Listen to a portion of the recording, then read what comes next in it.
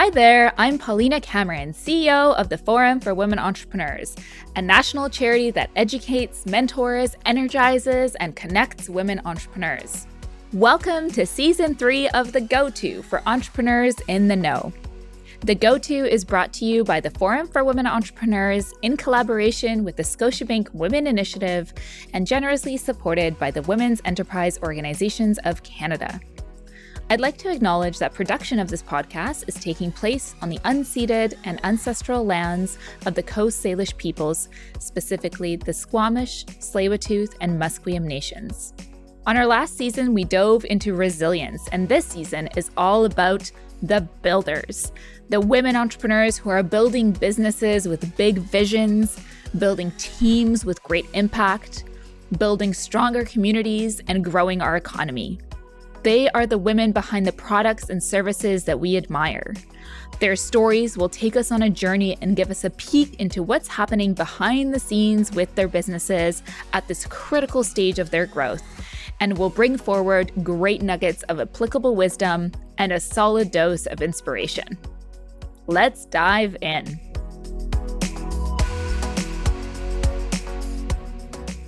Okay, and just before we dive in, listen up. At the end of the season, we will be giving away a pair of Apple AirPods Pro, courtesy of our friends over at TELUS, so that you can have a delightful podcast experience on the go. All you have to do is enter to share your feedback. What did you love? What would you love to see going forward? Who would you like to hear from? Submit your thoughts at fwe.ca/feedback, and we will draw one lucky winner at the end of the season.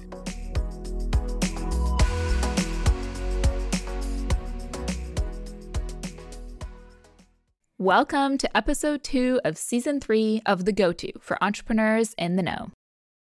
I'm so looking forward to diving into conversation with Marie today. Marie Chevrier is the founder and CEO of Sampler, the leading platform helping brands like L'Oreal and Nestle deliver samples online and gather insight they need to build one-to-one relationships with their customers. Sampler has reached over 50 million consumers globally. 50 million consumers globally in 24 countries, and its most notable clients include CPG industry giants like Unilever, Pepsi, and Henkel.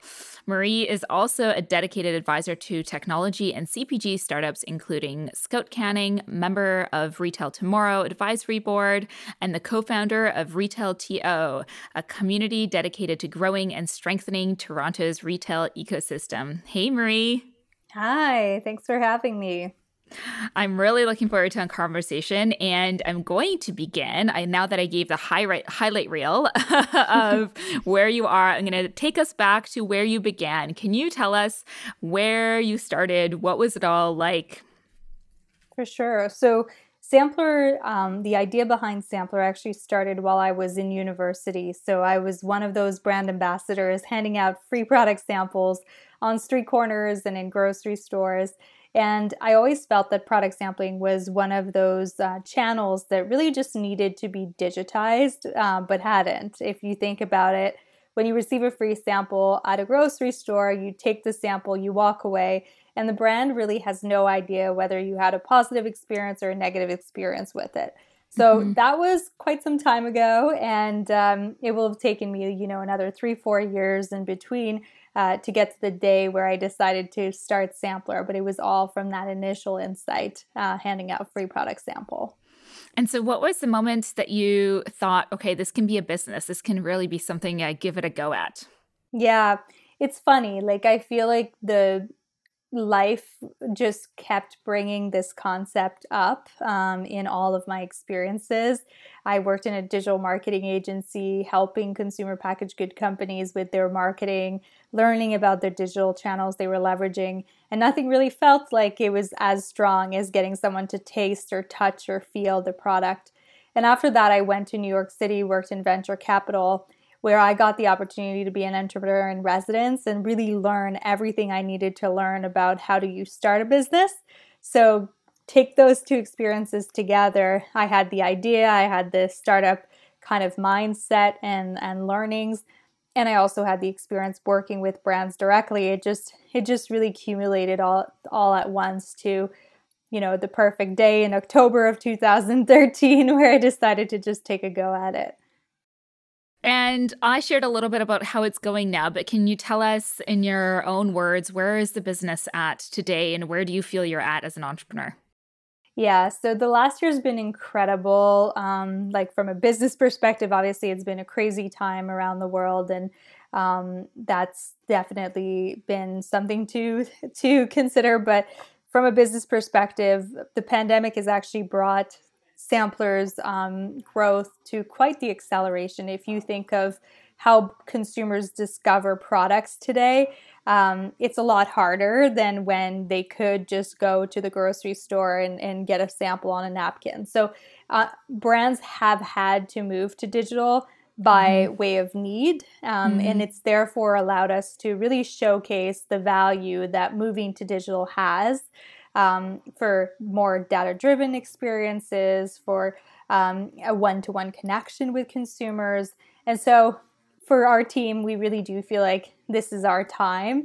So as far as where we're at, we're growing extensively. We just recently raised our Series A. We're looking to grow the team to about 50 next year.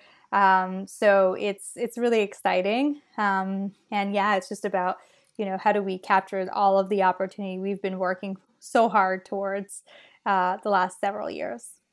It sounds like you really set up the foundation for that success. And now when the timing is aligned, you're really kind of seizing that opportunity. I want to talk about team and culture because you talked about going to 50.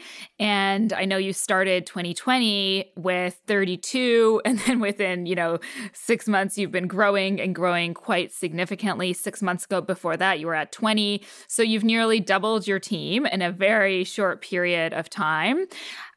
What has been the impact on your culture? What practices or what have you put in place to really support your team and be so aligned and energized together? Yeah. So you're right. Like it's really about setting those processes and setting up the foundation to make sure that when people come on, they know exactly what their role is going to entail. They know exactly how they can get to contribution very quickly. So for us, it's meant really looking at what are the responsibilities of every role and how do we get people trained up very quickly. And over the pandemic, it's been very difficult, right? Because you're doing that remotely. So some of the best practices that I have, one is making sure that you keep a really strong central place where all information can be found. So one tool is the wiki. So building a bit of a wiki for your company. So we use Google Sites to create the Sampler wiki, and you can ask the Google Sites platform on Sampler, any questions. So how do I set up a shipment, for example, and it will return a lot of useful information. So people can self-teach themselves. They can reference stuff. Another thing that we did is we launched Sampler University. Sampler University is a 1-week training period. It's usually the first week of your time at Sampler, and you participate part of a cohort. So you and everybody else that starts that week will get the exact same training, and we will expose you to every single team on the group. That's such a smart process to design for that. And I mean, especially onboarding people in digital times, it can feel a little bit scattered or hard to process through. So it sounds like you've really thought through that piece. Now, it requires a very keen eye to operations and details, which also takes a lot of time. Did you bring on board an operations person? I know for a lot of entrepreneurs, it can be hard to balance the time and energy towards vision as well as kind of the process and the nitty gritty. How have you managed that through your growth? Yeah, so I'm very lucky that I have an incredibly strong leadership team who supports me with the management of all of our different teams. So they're department heads that are, overseeing all of the different teams. And together we work at setting, the foundation for each of those departments. one other important hire that I made now 2 years ago is the chief of staff, who is now our head of operations and finance. Um, really, she is my second in command. She's an extension of my arm, if you will. She was perfect because I have full confidence that any question that is asked of her, she will answer like with the same instinct as I. So finding somebody who could be kind of your second in command, who people know they could go to her, and it's as good as getting an answer directly from Marie, because she has the context of how I would answer. But also has a very similar vision for how we want to grow the company, thinks very similarly about how to build teams. So she oversees our operations, finance, and people.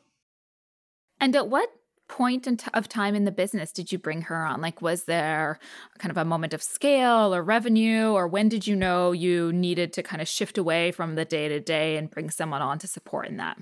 Yeah, so it was around about 20 people that I started feeling like not only was I so busy managing like a big part, I'm a sales CEO. I'm like a marketer CEO in the sense, like I'm definitely often the face of the company in large discussions, or so I was always on the road. And so it felt like it was really hard to keep a pulse on what was going on in the company while being out promoting the company.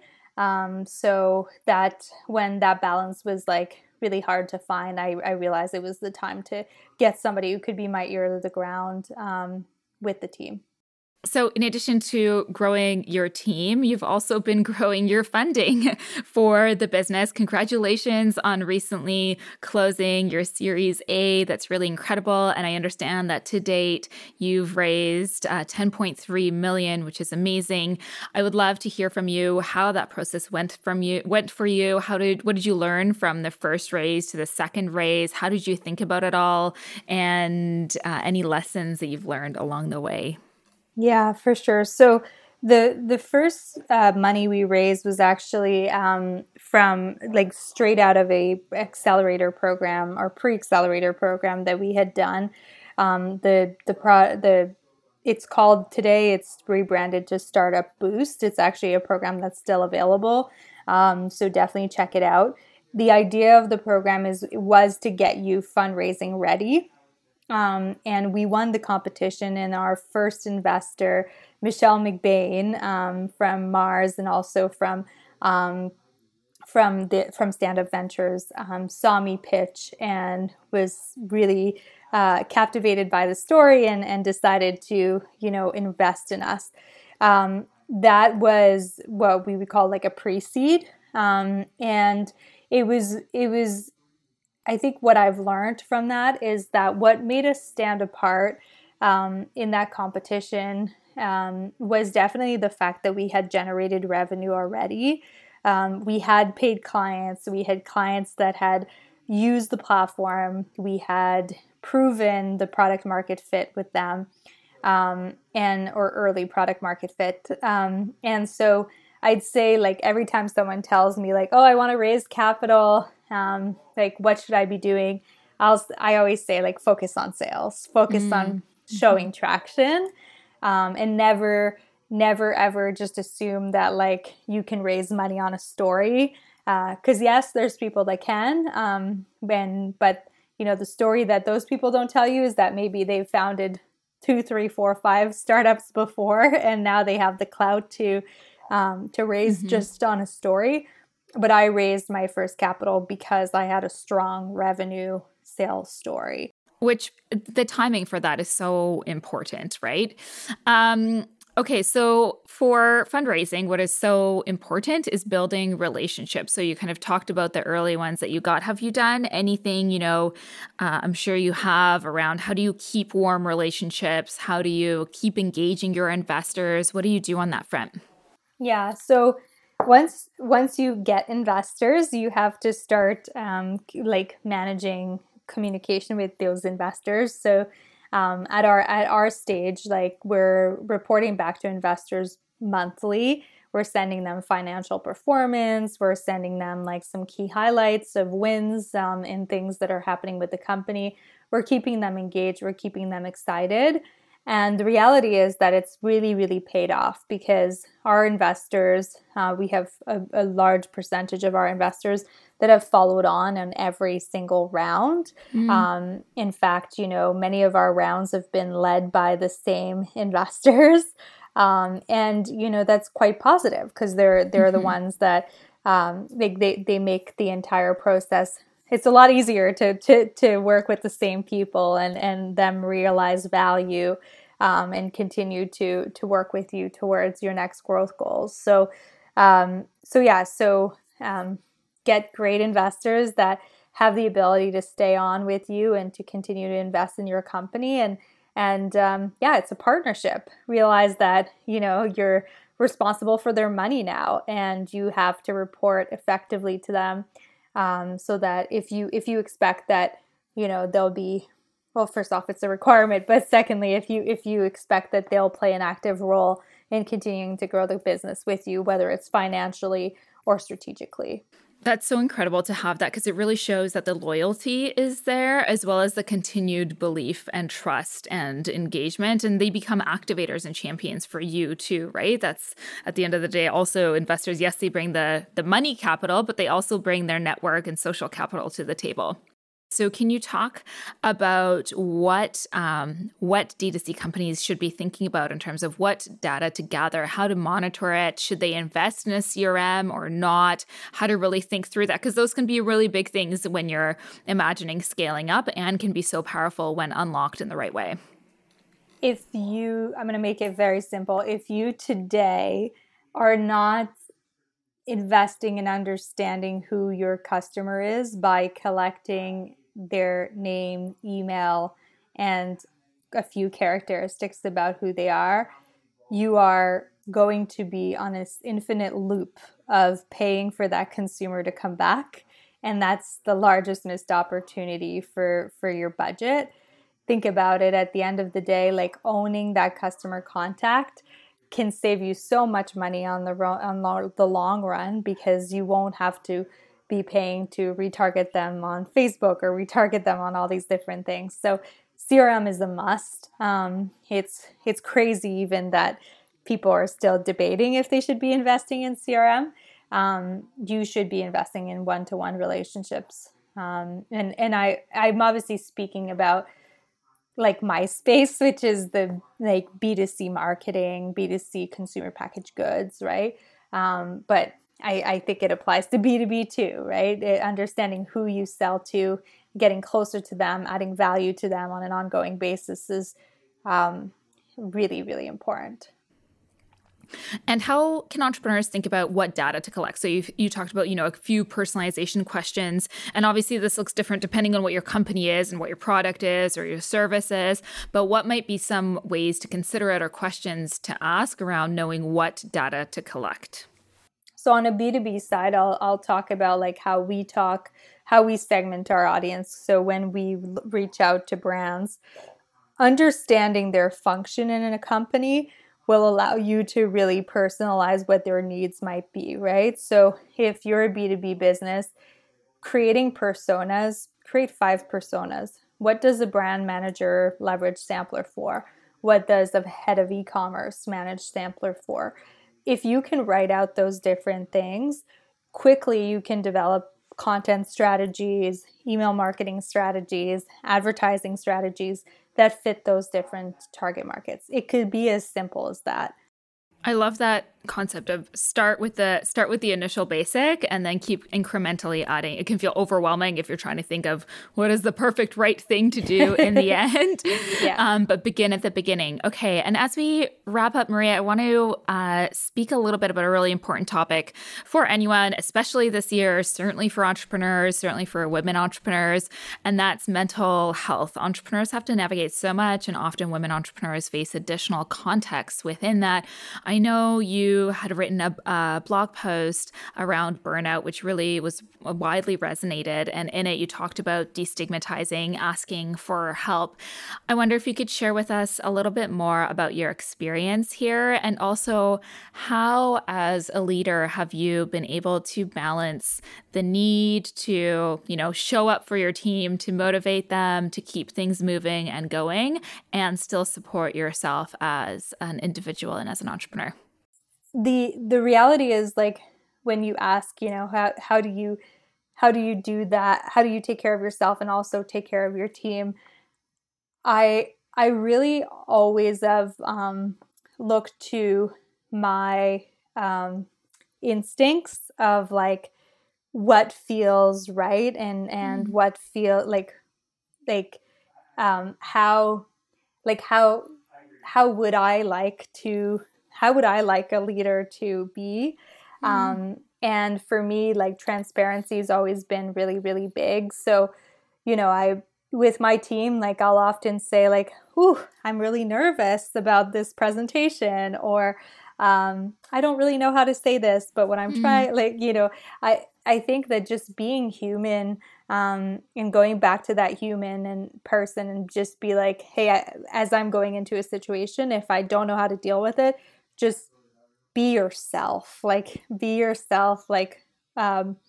transparently and bluntly. And, I've just trusted my gut on that. So I do it from the heart, I guess, is how I lead. And I try and balance, my health and my team's needs. I think I do an okay job, but sometimes it gets out of whack, and when it does, you just gotta address it and try and get back on track. The human part of it, right? Sometimes we forget when we're in the business or the day-to-day grind of it that we are, at the end of the day, humans, all of us. Exactly. Thank you, Marie, for sharing that. For those who would like to continue following, learning about you, engaging with you, where is the best place for them to do that online? So I'm pretty active on LinkedIn. I like to share some of our stories there quite often. So you can find me, Marie Chevrier Schwartz, on LinkedIn. I'd love to be connected there. Amazing. Thank you. Thank you so much for your time, Marie, and for your insight, wisdom, energy, and inspiration. Thank you. Thank you. We are now going to take a quick pause before we hear from our next guest. The go-to for entrepreneurs in the know is the outcome of a collaboration between the Forum for Women Entrepreneurs and the Scotiabank Women Initiative.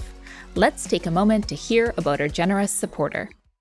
FWE is so pleased to have teamed up with the Scotiabank Women Initiative. Did you know that they have an advisory board consisting of Scotiabank executives who share their expertise during group mentorship sessions? They cover a variety of subjects for women entrepreneurs such as this one, partnerships and co-founders. To join the program, go to scotiabankwomeninitiative.com/join now. I am so excited to dive into this next conversation together. Anna, Oana, and Vivian are longtime friends who have grown their love of linen from a side hustle to a profitable and scaling venture in just 3 years. Flax Sleep started as a direct-to-consumer linen bedding retailer, and today they offer beautifully created and curated linen goods for your whole home, from bedroom to bathroom to kitchen. And I know their growth plans do not stop there. Calling in from Vancouver, BC, let's welcome the 3 founders of Flax Sleep, Vivian, Anna, and Oana. Hello, you 3. Hi. Hello. Hi. Amazing. Okay, let's begin where it all began. Let's do a little how it started, how it's going. What was day one like? So I guess day one would be the day at the art gallery? Yeah. Okay. Yeah. So I'm Anna, and I had bought a new bed and needed new bedding for my bed, and had decided I wanted linen bedding, and I wanted to support a Canadian company in that purchase. And I looked at stores and I looked online, and I had trouble finding anything that worked with my fairly decent budget and and it was exactly what I was looking for. And so I thought, well, I can't be the only person having this problem. Maybe we should start a linen bedding company. And I think if I called Viv and Juana, I could probably convince them to do it with me. I love how you went from, this is really annoying for me today. Let me start a business for it. Yeah, exactly. And it wasn't the first time that I'm like, maybe we should start a business doing this. They were like, no, you can't do that. A number of times before we had said no to a number of other businesses. And this one, they were like, we need to check the internet. We think you're not like looking hard enough. And then like, it was probably less than a day later. They're like, we need to sit down and talk. We can't find us either. And we sat down at the Vancouver Art Gallery and I think over Cure Royales. And we all said, yeah, let's do this. And Juana said, and we shall call it Flax Sleep. I did say that. And at the time, I didn't know that linen was made from flax. Nope.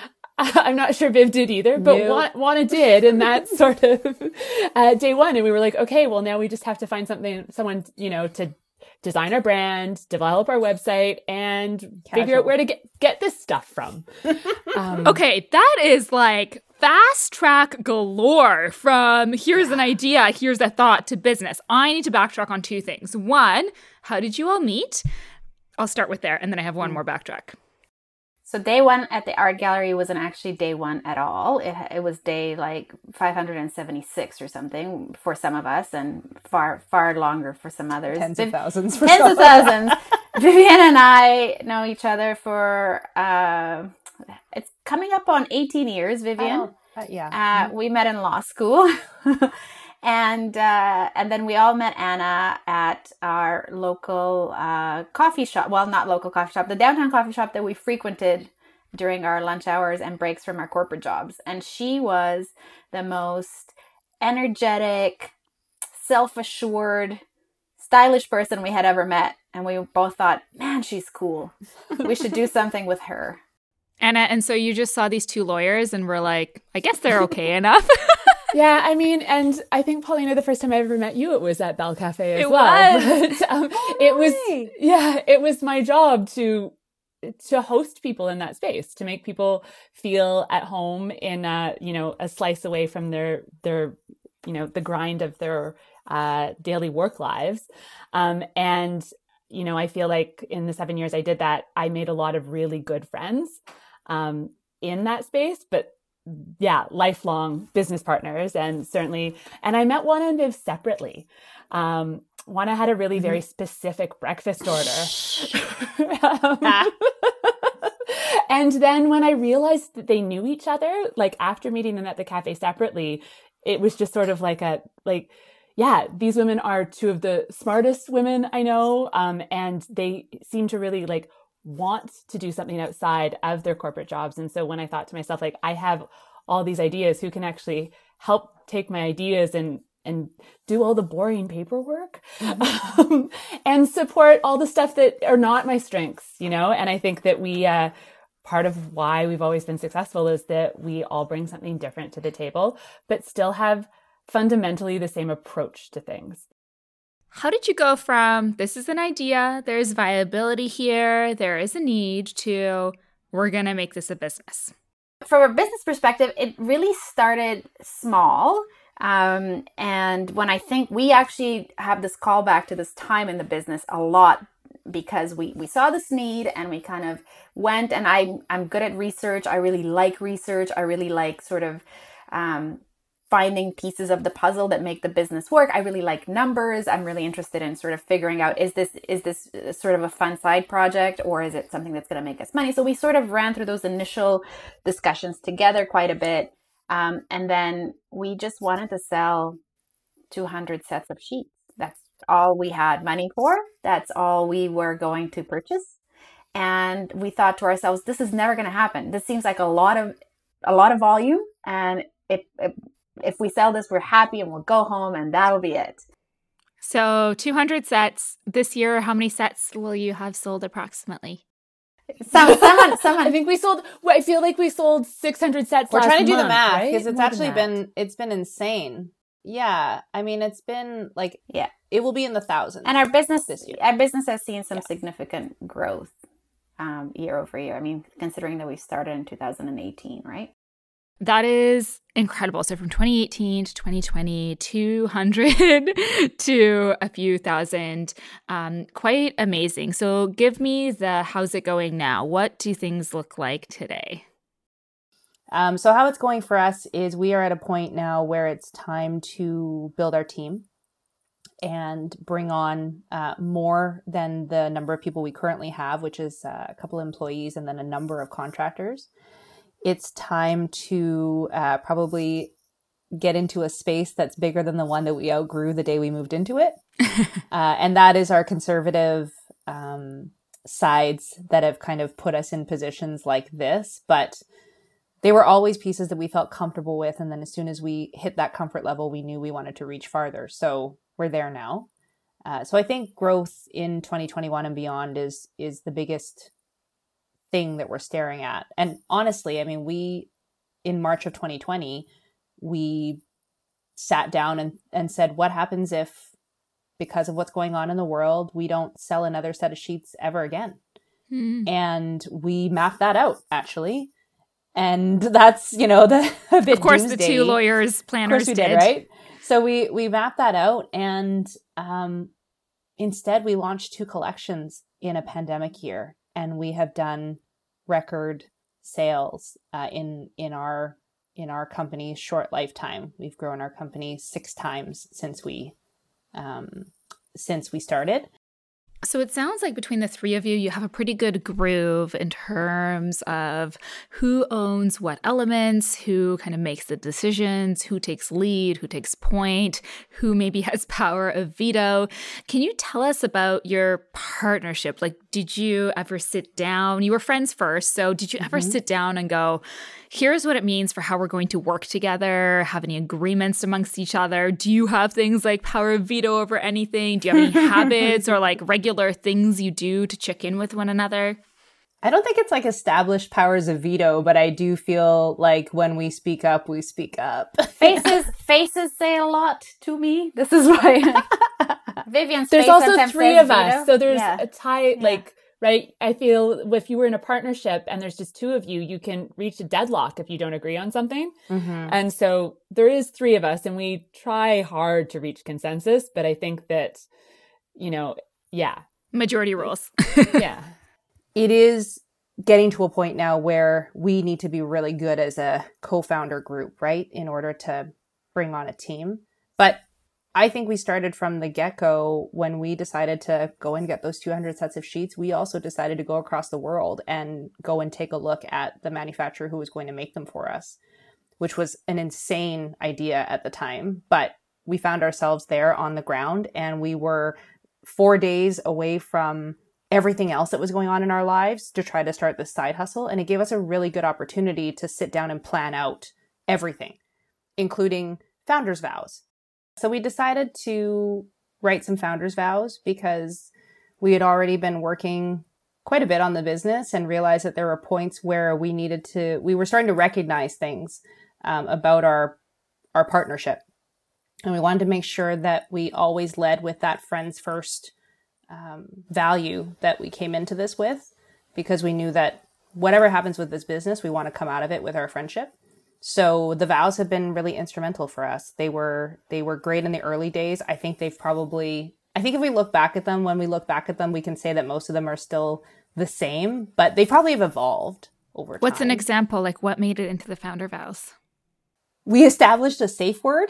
That's which we don't use that often. We haven't used the safe word in months. And it was named after, we used the name of the driver that took us from Hong Kong to Shenzhen to meet that manufacturer. And so his name was Jammy. We used to use that a lot in the early days when we were super nervous about the next decision we had to make. So when someone said jammy, what did that mean? What was happening or what had to happen? We need to back off now and take a breath, because at least a couple of people on this call are hyper micromanagers, And I mean, without pointing fingers, lawyers are pretty not hard to pick which ones. Yeah, but so over and above those initial vows, though, I want to be clear that we also, although it took us some time, have a proper shareholder agreement in place. The business is run, according to this friendship and the way that we've developed our decision-making capabilities. But there are obviously all the necessary, the actual paperwork in place as well. And we've just started working with a coach as well. So those vows were sort of the foundation, which we started things with, but then realizing that as we grow and scale, we need sort of some external help to continue to remember our vows. So as you have been growing and kind of going from the early beginning stages to where you are now, let's talk about how you funded and financed this business. I'm curious where you began with that. I know one of the connections that we've had is at Futurepreneur, where you obtained a loan to grow your business. But walk us through what that has been like. So I think when we first started this, there were already 3 of us. And so the idea of maybe raising money and selling shares in this company that we had no idea what would happen with it to anybody else wasn't that palatable to us. I come from a debt financing background, so I understand borrowing money for business. And so when we first started, we figured, one, none of us have the deepest pockets to be able to fund the whole thing ourselves, even though it wasn't a huge order. But we thought, why don't we go and see if we can borrow some money? So Futurepreneur and Women's Enterprise Center were the 2 organizations that we ended up working with. And it was an awesome start for us because it tested us as well, right? Mm-hmm. We thought we did the business plan and we did the application and we thought, this is going to be super easy. And we got tested, right? We got asked questions that we hadn't thought about the answers to. We were challenged to go and do some more customer discovery and do a survey. All things that we might not have considered if we did not have a financing partner.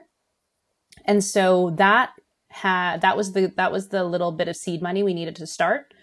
And since then, we have taken some additional financing to continue to grow the business. But we're really happy to report that a lot of our capital comes from our revenues, and we can turn that back around and make bigger orders every month based on what we're selling, and then utilize our financing when we need it to, either jump us to another level that we hadn't been able to get to yet, or consider a different, whether it's building out some lease space and things like that. We're just trying to find the best uses for our financing. That is such a thoughtful way to approach it, and so helpful to have that background, but also to really think about that perspective of how do you stretch the money and lever it and continue leveraging it for your growth. So the other element of growth I want to ask you about is you're a D2C brand business. How has that changed over the last while? I mean, this year, e-commerce has just blown up is probably an understatement. But tell us about your journey with that and perhaps, what has really worked for you and maybe what are some of the harder lessons that you've learned in that? I think that from the outset, the notion was let's be a D2C brand because this seems to be something that's happening out in the marketplace and working for people. Back to that, like the very original idea was I had bought a mattress from a D2C brand. And I was like, that was a really pleasant experience. I could keep shopping online this way. As someone who at that point in time was not an online shopper, things have drastically changed in the last 3 years, not just because of a pandemic, it's research. But I think that, we always knew that seemed like the business model that made sense. And I think that the barriers to entry initially seem lower because you're not going out there trying to find wholesale accounts. You get to just directly address your consumers. And so I think that's sort of why we decided that. I come from a customer service background. So the notion of, having to deal with customers directly wasn't something that was intimidating. It seemed to make sense. And customer service is a sort of a huge part of what I think makes us successful and has allowed us to scale to where we are today. I think the one challenge with this model though, and it's been that we didn't really consider in the initial D2C model, future wholesale or B2B type opportunities, because we were trying to provide a certain price point. And so that's hard from a growth perspective now as we look to become, as Anna says, more omni-channel. What does that look like? What does the growth of D2C look like? And it's hard because we're in this kind of period where you don't have that many necessarily role models of this size that show a path that it would be easy for us to take, right? Traditionally would have been bricks and mortar next. Definitely not going that way. And so just in terms of picking and choosing, what does the growth of a D2C brand really look like? Exponential growth long-term, and growth for what purpose? Those are things we're thinking about all the time. Yeah, the question of what is your version or picture of success? What does that look like? And I want to come back to something that you said that really struck me. You were talking about, coming from a customer service and hospitality background. How does that come to life in this digital world? So I think we can all envision, when you go into the cafe, the friendly face, how you speak to someone, the extra cookie you might give them with their coffee. What are ways that you have really brought excellent customer service in a digital environment? This is my new kick in the last probably 6 to 8 weeks in terms of customer service and how we've had to pivot in a pandemic is the ways that customer service has been treated online skew towards a younger generation. And so we had to get a landline in the last month to help with boomers. And I'm on a real big kick. I did not expect you to say that. That's so interesting.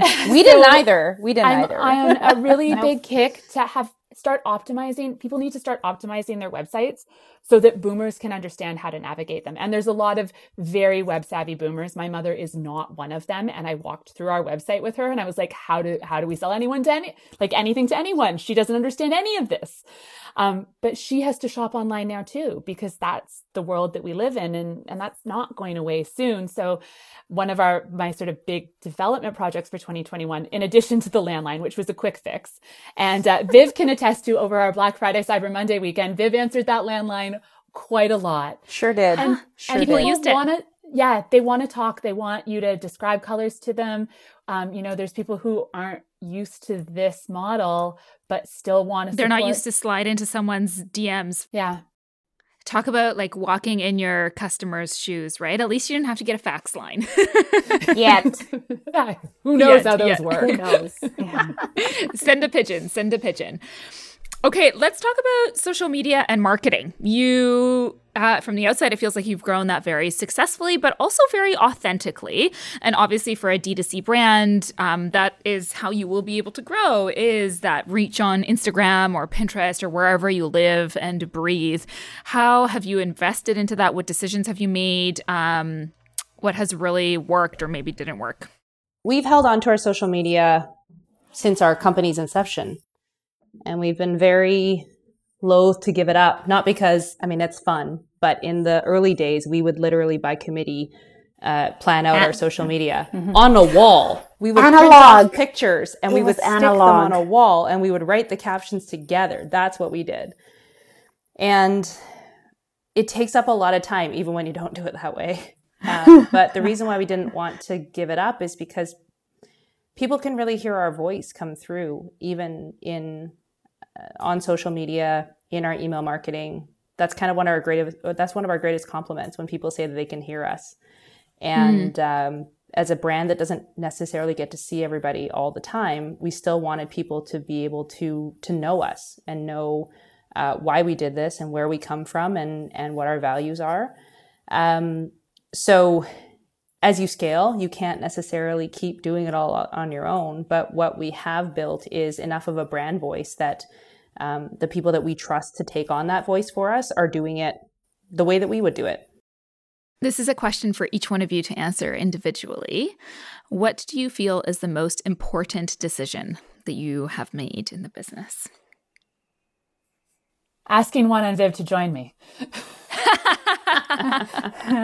Saying yes. Saying yes. Yes. Saying yes to the Is that cheating? That was like really early on. I feel like, Anna, you get that one, but then Oana and Vivian have different ones.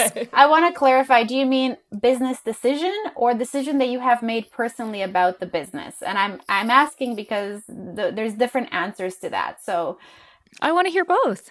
I think the most important decision that I've made personally, from a personal standpoint in this business, is to really lean into this personal growth that this business has given me the opportunity to undertake. And I mean that. Everybody else is smiling and being like, really, but have you? I have. Yeah, you have. Yes, I have. We come from these. I particularly come from a very corporate, but also very adversarial, no nonsense kind of background. It also is, in line with my Eastern European upbringing. This is just how we do it. And managing that dynamic, I think, in the sort of threesome that we are in is has meant a lot of personal growth and reflection for me. And from a business decision standpoint, it was to double that initial order of 200 sheet sets when we were sitting with, who were we sitting with? Jill, Katrina. maybe? Katrina Jill. Yeah. And they said, I think you maybe need more inventory. And we said, that's crazy. No one's going to buy that. But they were right. So that was, and that kind of gave us more money to do the next one and so forth. So, how about you, Vivian? Yeah, I think for me, personally, the most important decision has been to finally stop, wearing too many hats and admitting that there is a point where you got to dive in and you can't sit on the fence anymore. And it happens to be at a time where, frankly, some days are hard for us. And I've said to these ladies on a number of occasions, they unfortunately have to deal with me going, this isn't fun. This is not exciting. And again, this business would never have worked with maybe even just two of us or one of us, because we make each other keep going. And on the days where I have a hard day, they are having great days and they are reminding me of why they're so great.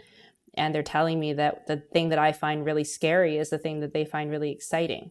And that is so good. So that was one of the things is leaning right in. Jumping right in. And I think as a business, one of the most important decisions we ever made was to stop operating our business out of one or multiple of our homes, because we were, again, too scared to go and take space. And every space we've taken, we were timid about it. Do we share this with someone else? Every time we've moved into one of those new spaces, we look around and we think, it's already too small. And that's, but every step that we've taken so far like that has been big and scary, but ultimately, really fulfilling. Thank you, you three, for sharing with us. I love the stage that you were in, especially as an outsider, because I can see how your hard work has taken you to where you are today. And you're at that precipice of making decisions and making commitments that are going to take you to whatever the next level and stage will look like. And so I so appreciate you taking the time and sharing these building blocks with us and sharing with us, the energy you're carrying forward. And I love that you've had a bit of a wind in your sails this year as you can kind of embark on this next chapter. For those who are listening, where can people find you and follow you online? www.flaxsleep.com or @flaxsleep on Instagram and all those other social media situations. Thank you so much, Anna, Oana, and Vivian. It was a delight talking to you today. Thank you, Paulina. Thank you, Thanks, Paulina. Thank you again, Marie, Anna, Oana, and Vivian, for the conversation today. Our mission at the Forum for Women Entrepreneurs is to amplify the voices of Canadian women entrepreneurs across all platforms. Typically, this time would be used as an ad or sponsor spot, but we've decided to dedicate the next 60 seconds to a woman-owned business in Canada to share their vision. Let's have a listen. Hi, I'm Michelle Kwok, co-founder and CEO of Flick, a platform and community hub connecting female founders and leaders with students from all across the world through meaningful apprenticeships. So founders are able to get volunteers in their businesses, everything from software development to marketing and everything in between. And students are able to gain career-relevant experience, skills training, mentorship under established female leaders, and earlier exposure to entrepreneurship. Since January of 2020, we've matched over 1,400 women in apprenticeships from 48 countries around the world in every industry, and we're not slowing down. We've even matched FWE with apprentices to support all the programs and media that you have access to. If you're interested in taking on apprentices to help accelerate your business, check us out at weareflick.com, weareflik.com, and use the code FLICKFWE10 on your first membership with us. The code is FLIKFWE10 on your first membership. Thank you so much, and we're looking forward to having you join our community. Being an entrepreneur is life-changing, often deeply impactful and energizing, and it can also be overwhelming, lonely, and challenging. Whether you're thinking about starting your own business now or you've been at it for years, we are here for you. We offer outcome and impact-focused programs, education designed specifically for entrepreneurs, and a deeply supportive community. Our entrepreneurs say that the highlight of their time with us is not only the tangible results they experience within themselves and their business, but also the incredible sense of community with other women who share similar goals, values, and visions. Visit us at fwe.ca/discover to join us and to learn more about how to be part of the community of education, mentorship, and support. Thank you for spending time with us and listening. If you enjoyed today's episode, please subscribe, share, and leave a review. Our goal is to leave no woman behind. Explore more about this episode and learn how to get plugged into our community by visiting fwe.ca/discover and on our socials at FWE Canada.